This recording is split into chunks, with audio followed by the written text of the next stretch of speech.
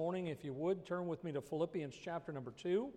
Philippians chapter number 2, we continue our series, Live It Out. And if you're able to stand this morning for the reading of God's Word, go with me to Philippians chapter number 2.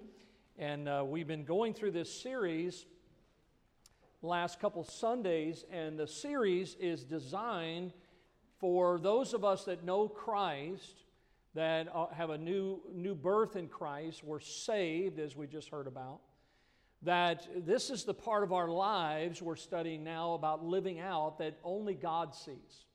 You know, there's a lot of us that everyone else doesn't see, but God knows us better than anyone else. How many of you would agree with that? And so we're talking about that part of our life that only God sees. What's below the surface of our lives that oftentimes we try to protect and keep hidden. And the title of the message this morning is, How Low Will You Go? And hopefully you'll see that this morning from our text. But I think as we look at this passage this morning, I think one of the greatest desires of every Christian, and I hope this is yours, is that you want to be more like Jesus. That's the Christian life. We're saved, that means that we're Christians, that means to be like Christ, a little Christ. And I hope this is your desire. And as God is working in our lives, we need to cooperate with God's working, because what is God trying to do? The Bible says He's trying to conform us into the image of His own dear Son. And we need to cooperate with that work of God in our lives. And so with this in mind, look in Philippians chapter number 2, beginning in verse number 1, and we'll read down to verse number 8 this morning for our text. The Bible says, if there be therefore any consolation in Christ, if any comfort of love, if any fellowship of the Spirit, if any bowels and mercies, fulfill ye my joy, that ye be like-minded, having the same love, being of one accord, of one mind. Let nothing be done through strife or vainglory, but in lowliness of mind, let each esteem other better than themselves. Look not every man on his own things, but every man also on the things of others. Let this mind be in you, which was also in Christ Jesus, who, being in the form of God, thought it not robbery to be equal with God, but made himself of no reputation, took upon him the form of a servant, and was made in the likeness of men, and being found in fashion as a man, he humbled himself and became obedient unto death, even the death of the cross. When you look at this passage, I want you to look at verse number 5. And let's read this verse together, all right? Everybody see verse 5? All right, let's begin. Let this mind be in you, which was also in Christ Jesus. Let's pray this morning. Lord, thank you again for the Word of God. I pray that you'd use it in our hearts and lives and help us to understand that, God, you would have us to humble ourselves. Lord, that you would have us to be more like your Son than more like this world. I pray that you would help us to see how important it is to put self down and to put you up. John the Baptist said, he must increase and I must decrease. And Lord, help us today to learn this truth. In Jesus' name, amen. You may be seated. Thank you for standing this morning. Now, the Bible says in this passage this morning in Philippians chapter number 2 that we need to have the same mind as Christ. In other words, we need to have the same mindset. Look again there in Philippians 2. Look at verse number 6. Here's Jesus' mindset if you're wondering what it is. The Bible says, who, which is Jesus, being in the form of God, he thought it not robbery to be equal with God, but he made himself of no reputation. That was his mindset. He took upon himself the form of a servant. That was his mindset. He was made in the likeness of men, and being found in fashion as a man, he humbled himself. That was his mindset. And he became obedient unto death. That was his mindset. God says, look, I want you to have the same mind, the same thoughts that Jesus had. Humility, somebody said, is freedom from pride and arrogance. humbleness of mind. It's a modest estimate of one's own worth. Boy, you talk to some people and you start to talk to them, and before long you think that they are the greatest thing that has ever happened. I was listening to a press conference of the head coach, the new head coach of the Miami Hurricane football team. Boy, you would have thought that they were going to win the national championship this year by the way he was talking. Now, I realize some of that mindset has to be, hey, we're going to compete, we're going to do well. But can I tell you this morning, instead of having the mind of this world, we need to have the mind of Christ. See, the opposite of humility is pride. That's what it is. It is something that runs deep in our very nature as human beings. Look at these verses from the book of Proverbs. The Bible says, before destruction, the heart of man is haughty, and before honor is humility. By humility and the fear of the Lord are riches and honor and life. Notice, by humility, the Bible says, are riches and honor and life. When pride cometh, then cometh shame, but with the lowly, the Bible says, is wisdom. Pride goeth before destruction, and a haughty spirit before a what? Before a fall. You know, pride is something that, from my background in construction, that oftentimes we pay attention to the house, we pay attention to the walls, we pay attention to the roof, we pay attention to what's on inside of the house. But the most important thing to pay attention to, and it's something if you ever purchase a home, is you ought to pay attention to the foundation. And a lot of times I see houses and I'll see cracks in those foundations. And can I tell you that when you see a crack in the foundation, if it is not dealt with properly, it can and will become catastrophic. Something is going to happen. That foundation that is cracking today will start to crumble, where eventually the house will start to settle, that things will begin to move around in the house, to where eventually, if something isn't done, the house could fall. And today, when we think about this matter of pride, what is it? Pride is putting self first. That's what we do when it comes to pride. You can see this so many times through social media. You can see it in the way that we talk about ourselves. You can see it in the way that we live our lives. Look, folks, we are experts at pointing out all the faults in everyone else and not seeing any in ourselves.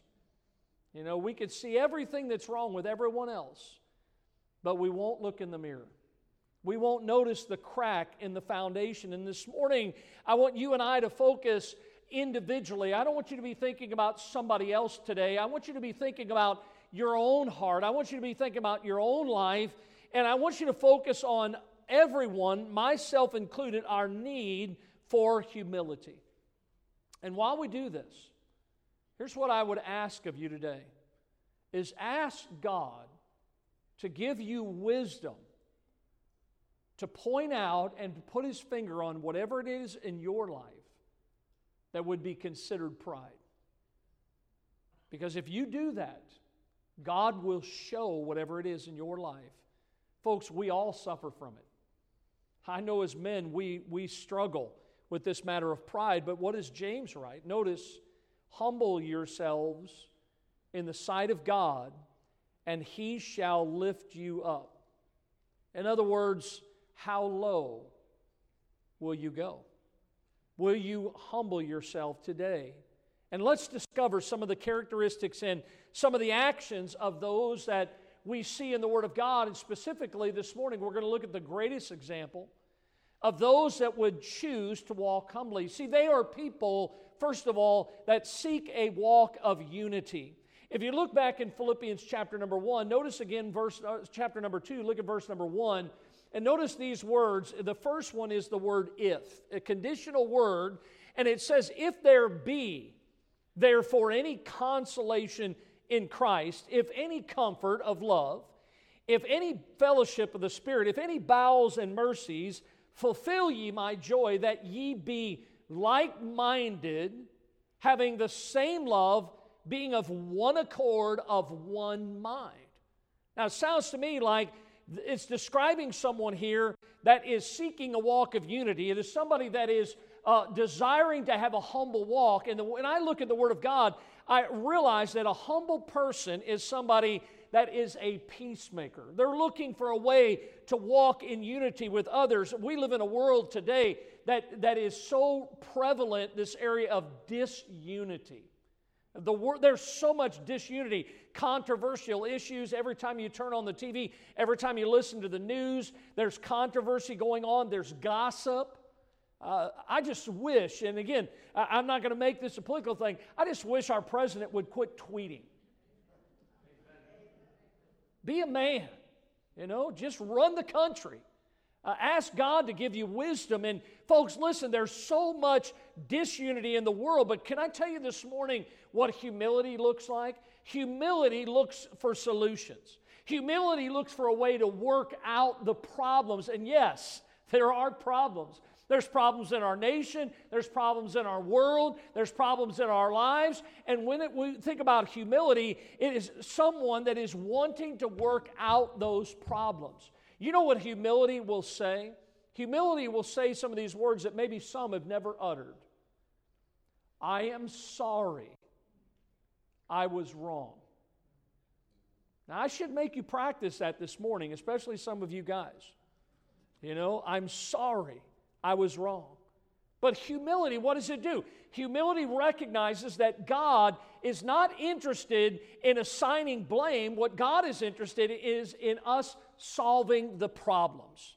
And so when we look at this passage this morning, and we're talking about those that seek a walk of humility, notice that it's based on our communion with Christ. As we think about this in verse number 1, look at it again. If there be therefore any consolation, notice, in Christ.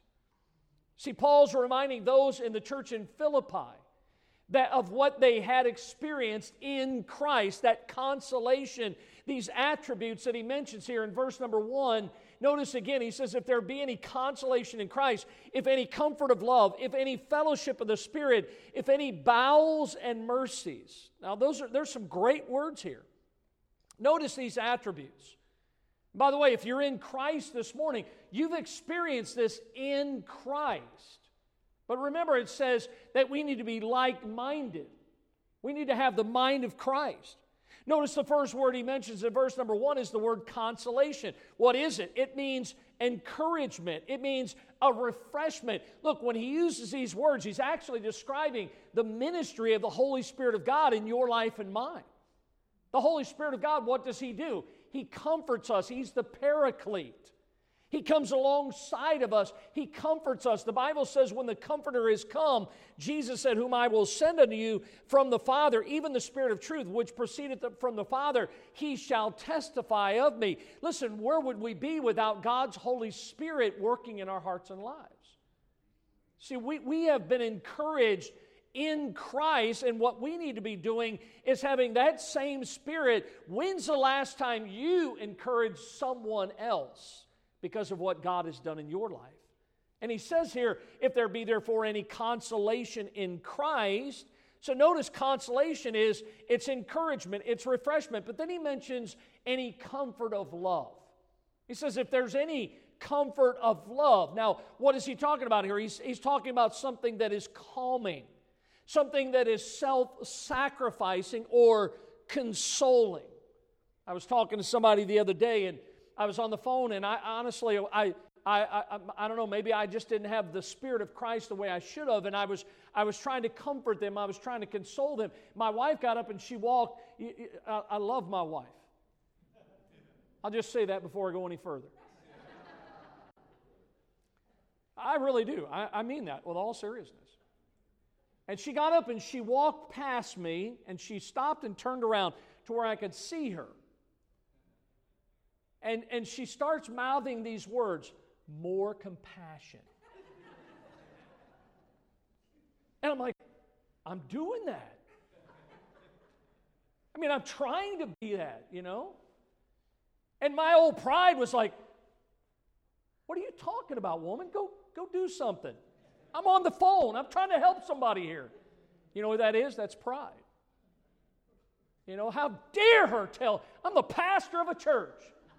Can't believe she's telling me how to help someone. See, when you think about what he says here, comfort of love, what is he saying? We are to offer to others what we've received. What have we received? The love of Christ. How many of you know God loves you today? Hey, listen, if God loves you, then you need to show the same love God loved you with to others. That's what he's saying here. That agape type love, the kind of love that only the Spirit of God produces in our lives. Listen, the fruits of the Spirit is love, joy, and peace, and so on. This matter of loving others, if you and I, when we think about this love that God has for us, he says, are you comforting others with the same kind of love that God's comforted you with? And listen, oftentimes because of our communion in Christ, we can do that.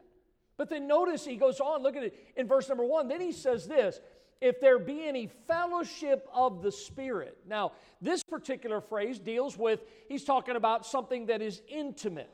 It's a personal relationship.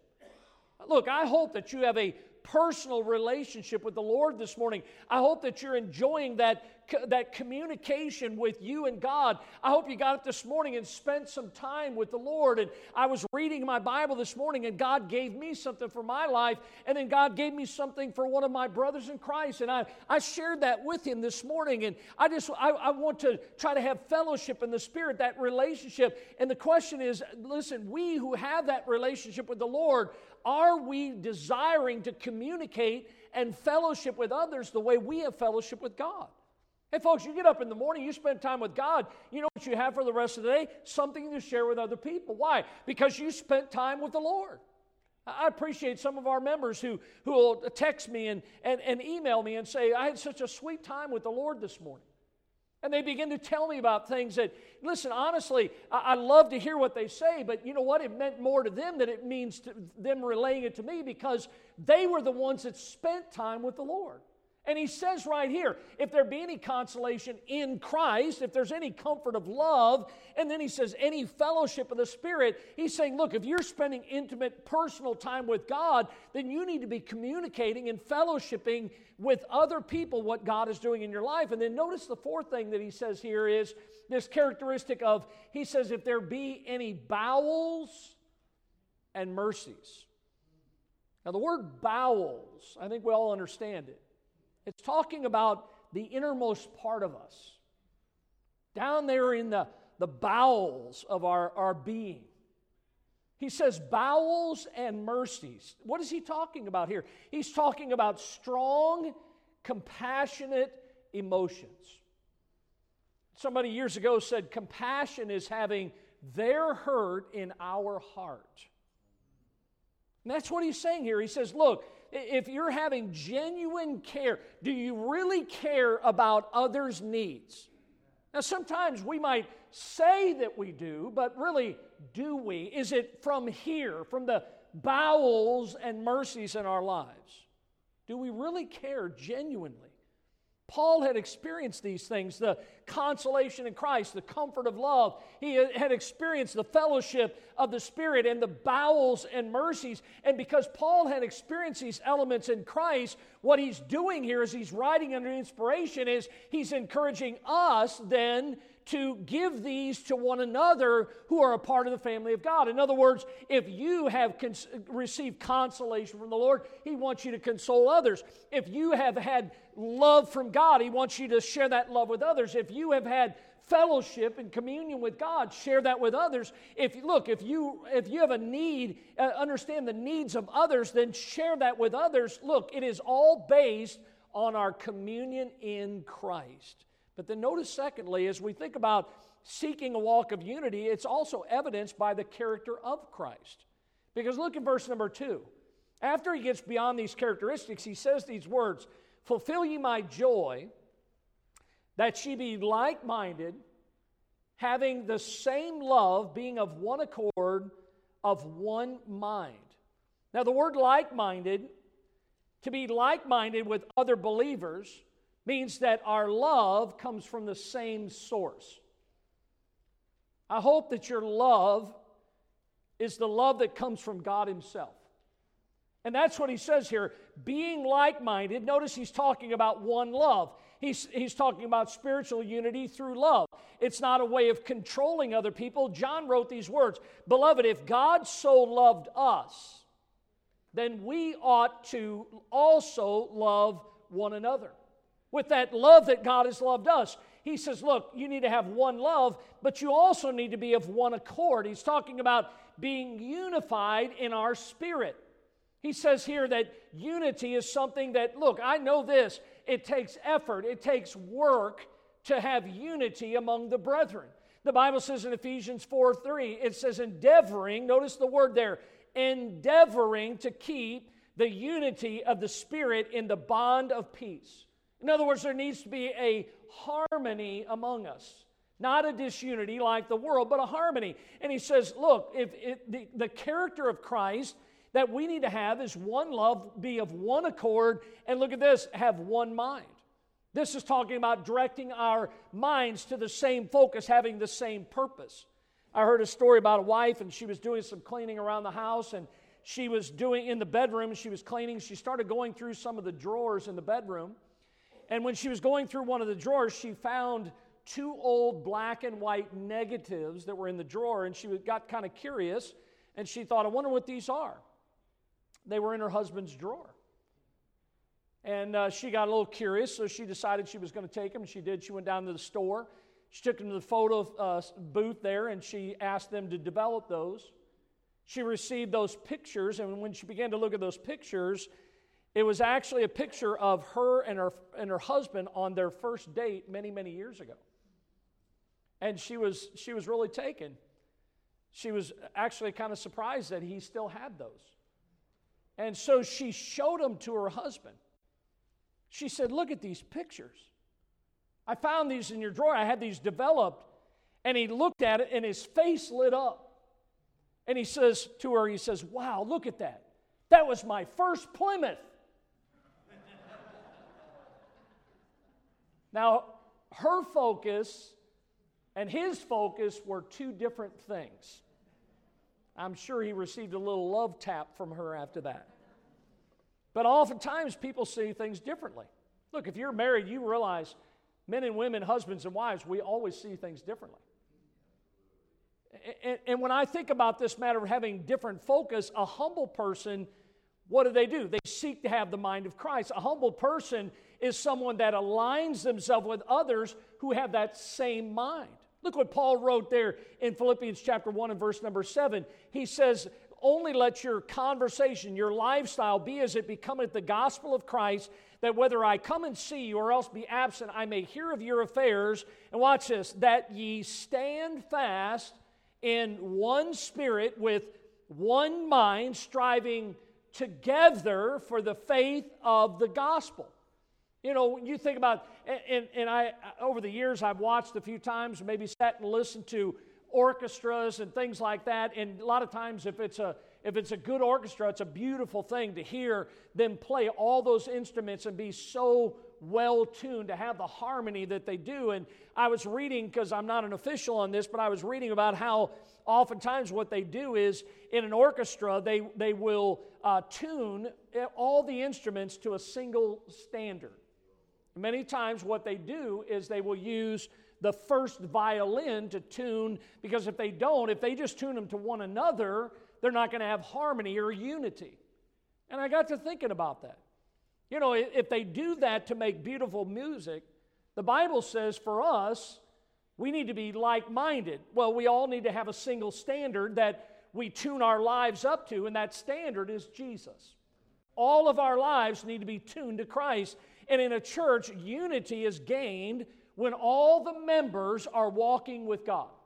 In a home, unity is there in a Christian home when the family, the husband, the wife, the children are walking together with God. And what we need to be doing, as it says here in Philippians 2, we need to be seeking to have a walk in unity, one that is characteristic of a person that is going low, that understands that they need to be living a life of humility instead of a life of pride.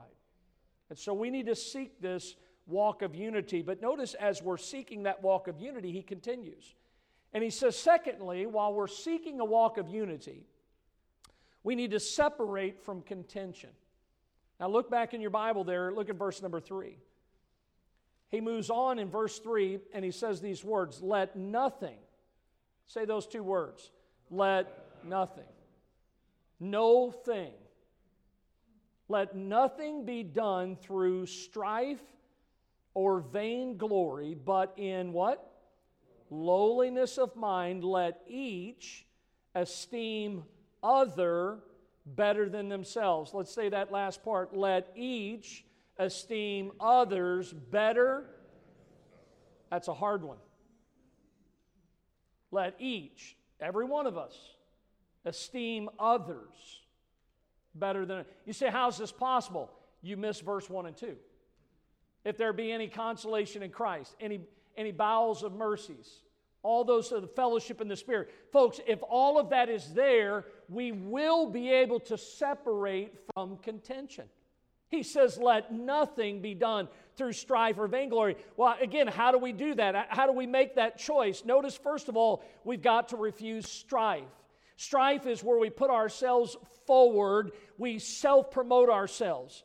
We try to promote ourselves, our agenda. Many times what we'll do is, while we're trying to do that, we will slander others, we'll backbite, we'll gossip about other people. And the Bible says in Proverbs 26, where no wood is, the fire goeth out, so where there is no talebearer, the strife ceaseth. We see this clearly. Look at the same chapter there. The words of a talebearer are as wounds. They go down into the innermost parts of the belly. The world that we live in, look, the world uses these tactics. They will backbite. They will gossip about people. They will try to tear people down. Listen, can I tell you, the world might use those tactics, but a Christian should never use those tactics. We ought not to go that direction. Our speech should be used to build people up instead of tear people down. Look at Ephesians 4:29. Let no corrupt communication proceed out of your mouth. Boy, that'd solve a lot of problems right there, wouldn't it? No corrupt communication, but that which is good to the use of what? Edifying. That's building up. That it may minister grace to the hearers. Folks, listen, even this morning in this message, with all my heart's desire, I'm not trying to tear anybody down. I'm not trying to make anybody feel bad this morning. The truth is, God's Word will edify us. God's Word will build us up instead of tearing us down. And He says, look, let no corrupt communication, that word corrupt communication, can I tell you, it also can apply to any type of electronic communication too. Not just words out of our mouths. We can send an angry email or a text to someone. We can send all kinds of transmissions electronically, but listen, as we're doing that, what we're doing is we're not guarding our own hearts against the strife that comes in any form. See, when we have these interpersonal, between us and someone else, when we have this strife that is between us and somebody else, you know what it's doing is it's distracting us from the real spiritual battle that's taking place in our lives. Listen to what Paul tells Timothy, no man that warreth entangleth himself with the affairs of this life.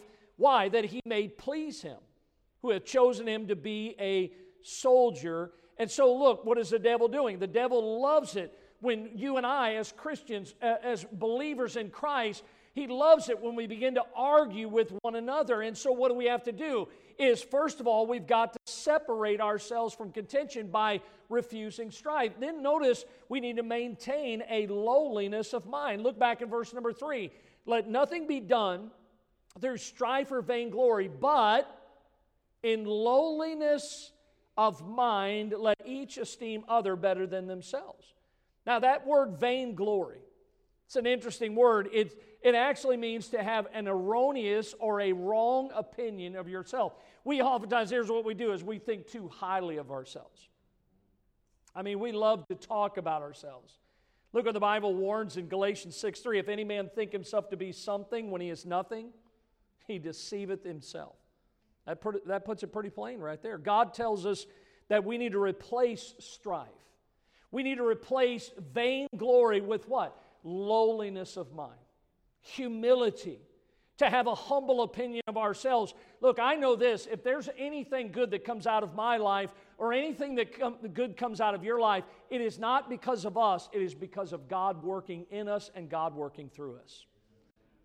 We've talked about that before, about how God should get the glory. Look what it says here when you think about the grace of God in Romans 12:3. For I say, through the grace given unto me, to every man that is among us, not to think of himself more highly than he ought to think, but to think soberly according as God hath dealt to every man the measure of faith. Folks, listen, we shouldn't be focusing on the gifts. We should be focusing on the giver of the gifts.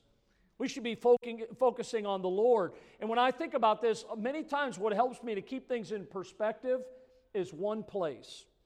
It's called Calvary.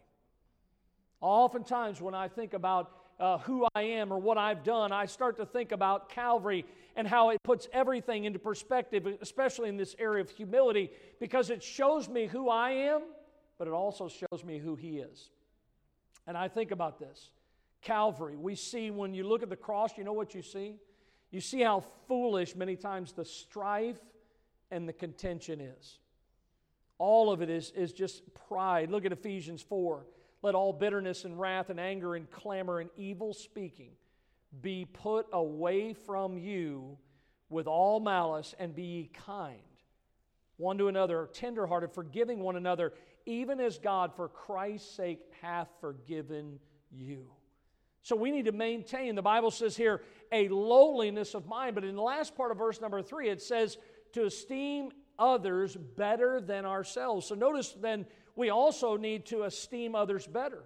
And the word esteem means to set value on. In other words, to put others before ourselves. And look, it ought not to be that something that we ought to get the glory out of it, but that all the glory goes to God. To God be the glory, great things He hath done. Peter writes these words, yea, and all of you be subject one to another, and be clothed with humility. For God resisteth the proud, and giveth grace to the humble. So as we think about this, look, we need to be seeking a humble walk. And notice, secondly, we need to separate from contention. But thirdly, we need to serve others in need. You see, when we listen to verse number 1 and 2, and then we get to verse number 3, let nothing be done through strife and vainglory, but in lowliness of mind, esteem other better than themselves. Look at verse 4 now. Look not every man on his own things, but every man also on the things of others. You see, hours before Jesus was betrayed and Jesus was eventually crucified, just hours before that, if you've read this in the gospel records, here's what you find is Jesus' disciples are sitting around and they're bickering about who's the greatest. They were having a Muhammad Ali moment. And they're having this discussion, think about this, just hours before Jesus went to the cross to die for their sins, to die for the sins of the whole world. And so what does Jesus do? Well, He responds to their argument by telling them that true greatness is having the humility to serve. He says that's what greatness is. Now, that's not what the world wants. The world wants to be served. They don't want to serve. And notice, as we think about this matter of humility, it comes with serving others that have needs. Look at Luke 22:27. Whether is greater, he that sitteth at meat or he that serveth? Is not he that sitteth at meat? But I am among you as he that serveth. See, they thought, hey, the one that's being served, the one that's somebody's bringing him his meal, he naturally, because the servant is less than the one receiving the meal. And Jesus says, but what am I doing? I'm among you serving. He really gave this probing thought to them, because the posture of greatness is the position of the servant. And that's what He's showing. That's what God is showing us this morning. We think there's greatness in a title. We think there's greatness when it comes to having a prestigious honor to our name or who we are. We think that greatness comes in holding some sort of political office.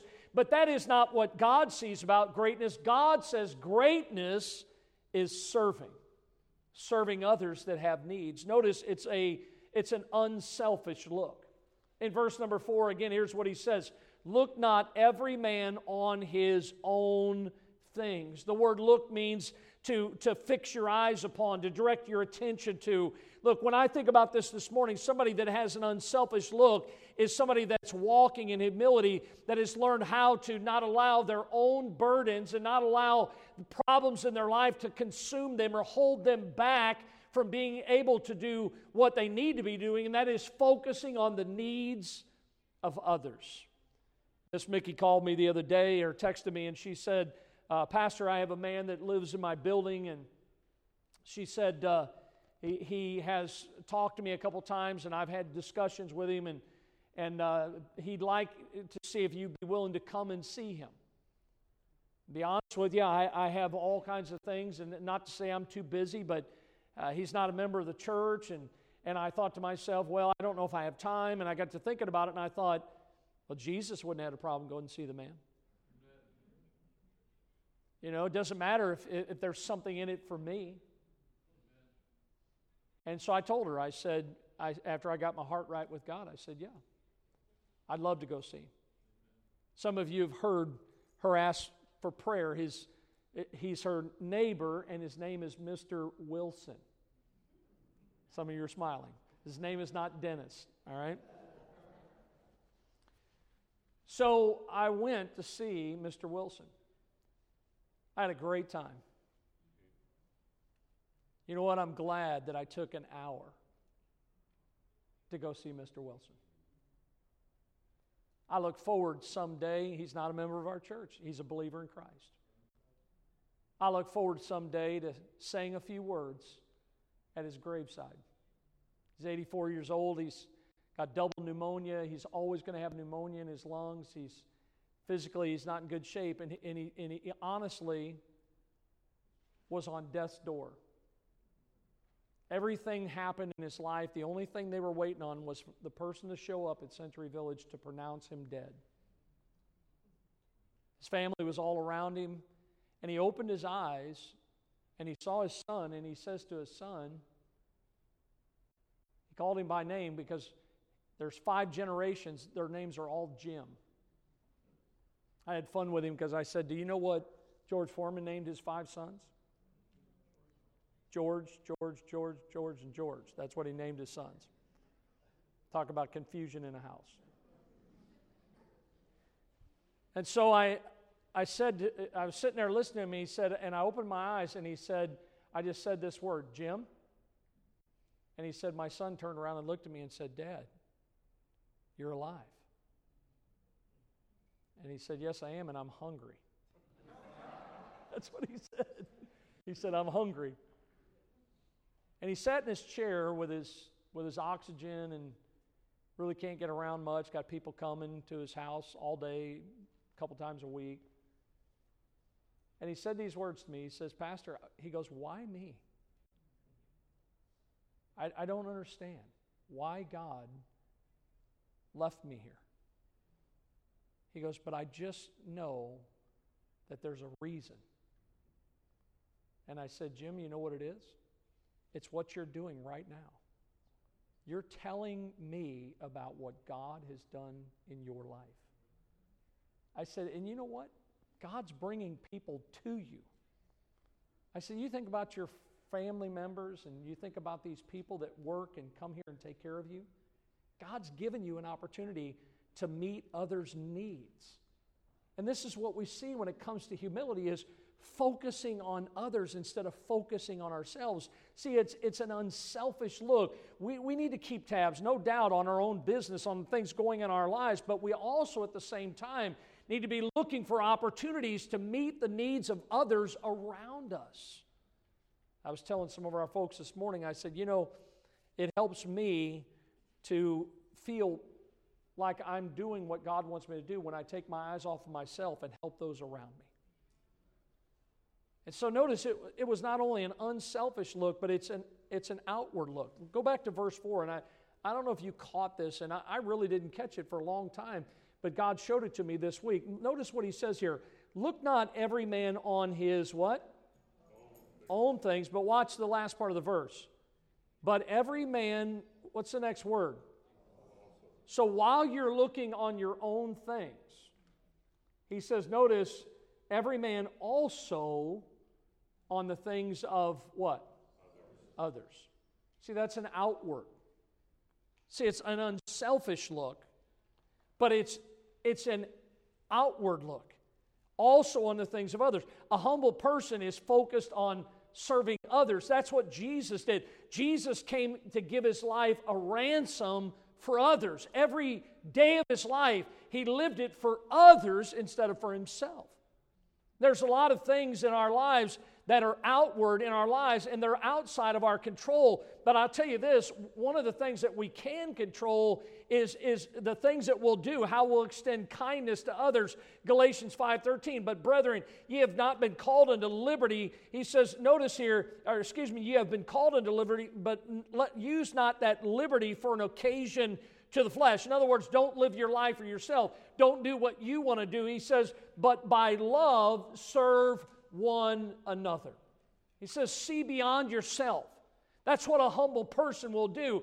They will set aside their own preferences and they will limit their liberty. Why? Because they want to be able to serve other people. And there's not a greater example. Look back in verse number 5 of this, where it says, look, now that we've talked about this, he says, let this mind. What mind? Everything we've talked about this morning, this matter of humility, this matter of walking in humility, seeing the needs of others. He says, let this mind, not a mind of contention and strife and vainglory, but he says, esteem others better than yourself. Learn to serve other people. Be humble in your spirit and your attitude. He says, let this mind be in you. What mind? The mind that was also in Christ Jesus. There's not a greater example than Jesus' example. Now, I want to share with you, because remember how we talked about those cracks in that foundation, and if something isn't done? You could be sitting here this morning and thinking, well, I've heard all that, Pastor. I've listened to the message. And honestly, I'm good. If that's your attitude this morning, I would say then you're suffering from something called pride. The question is this morning, will you humble yourself in the sight of God? I'm going to ask two of our guys. Patrick, would you come up here? And Brother Greg, would you come up here for a second? Come up onto the platform if you would. I'm not going to get food out. I told somebody I'm not going to do another illustration with food.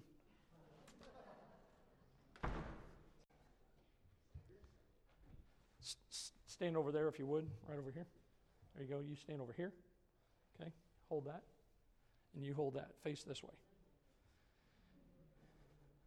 So, there's a game that probably all of us have played. I know what it's called? Limbo. And you know the whole premise of the game is how low can you go? You know what's interesting is limbo is actually a word that comes from Trinidad, and it actually has Jamaican roots. The word limbo literally means to bend. You ever see people? I was never good at this. When it was at this height, I was okay. But when it got down here, and I would see people contort their bodies and go under it, and I was just like, it's never going to happen. This fat white boy can't get under that.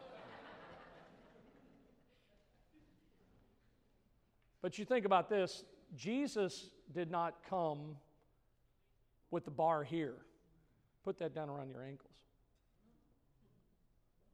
I'm not going to go under it. Some of you are looking at me, I'm not going to go under it.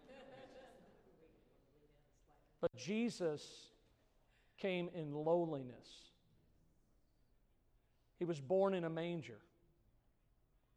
He did not come with fanfare. There was no parade. Jesus came lowly, sitting upon the foal of an ass to go to a place called Calvary. And many times we live our lives, we're so full of ourselves. And what God is saying is, look, I want you to lower the bar. I want you to set aside pride. And I want you to understand that if you would humble yourself, that in due time I will lift you up. How low will you go? Are you willing? Are you willing to forsake whatever it is in your heart and life? Remember, I asked you this morning, ask God to give you wisdom, whatever it is, and He'll show it to you. Would you bow your heads with me this morning with our heads bowed and our eyes closed? With our heads bowed and our eyes closed.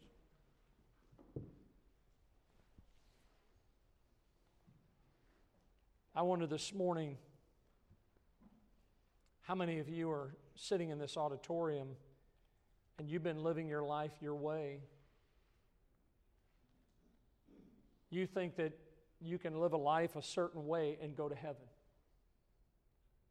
And because of pride, you have not opened your heart to the gift of God, which is eternal life through Jesus Christ.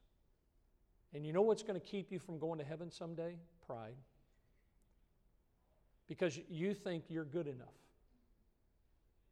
And if you're here today and you've never trusted Christ as your Savior, would you humble yourself today to admit that you're a sinner and that Christ died for your sins? Would you come to Jesus today? And if you are saved, and I believe many of you are this morning, it's easy to see the faults in everyone else and not in ourselves. And God is showing you today, I don't know what it is, but whatever it is in your life, God says, why don't you give it to me? Why don't you let go of that? Strife, vainglory, contention. You see, you've received much if you're saved. Consolation, comfort of love, fellowship in the Spirit, bowels and mercies. But are you like-minded? Do you have the same mind, the same heart, the same love that God has for you? If not, you're not humbling yourselves. Let's stand to our feet this morning with our heads bowed and our eyes closed.